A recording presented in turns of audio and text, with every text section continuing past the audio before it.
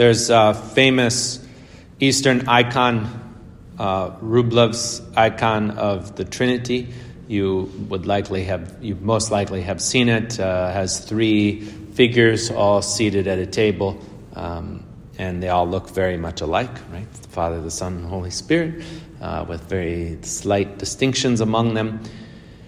And one thing that is created in this icon, which is what all iconography is created to do, it's written in such a way that it draws the viewer into this mystery that is revealed through this sacred art. But the three figures of the Blessed Trinity are sitting at this table intentionally that the viewer might recognize themselves as the one who is seated, fulfilling the table's gathering. It's intentional that the Father is in the front and the one is the Son and the Holy Spirit on the sides, and that this seat, that the viewer then begins to realize, I'm the one invited in. I am the one who is seated at this table with my God. The psalmist recognizes that I will seat the victor beside me on my throne.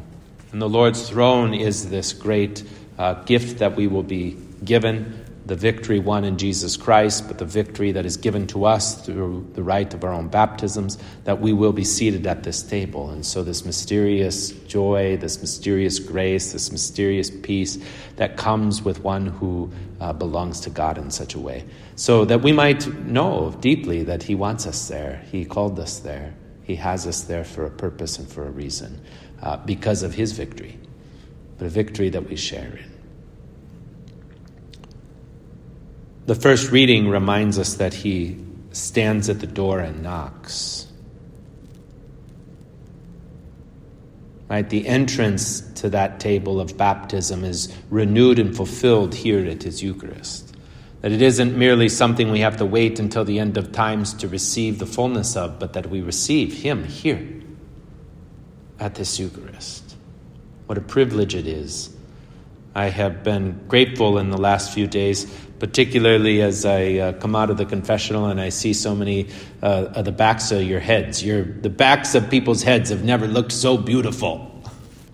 Y'all have really beautiful back heads, right? I just think, my gosh, look at all of these people who know they belong to this table, who know they belong to this mysterious God, who come to give thanks and to sit, right? And sometimes we can, you ever been in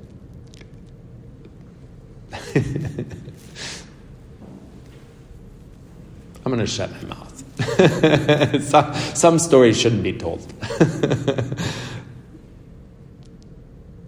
That we would know that this is our place. Not everybody does. Right? There maybe was a time when you didn't. In the first reading, there is this recognition that the Lord is knocking. Let us pray. Let us pray that he would knock at the door of the people who fill our hearts and our minds and our desires, that they might join us. Let us pray that he would knock at their door. Maybe he hasn't knocked at their door. We got to be like the paralytic, those who helped the paralytic man. We got to be like, yeah, all right, if you guys won't knock for the Lord to come, we're going to beg him. Lord, come to my friend. Come to my family member. Come to this person that I want to hear you, that I want to draw into this great mystery, for them to know that they belong to this incredible gift. So we're going to pray that the Lord might knock at their door.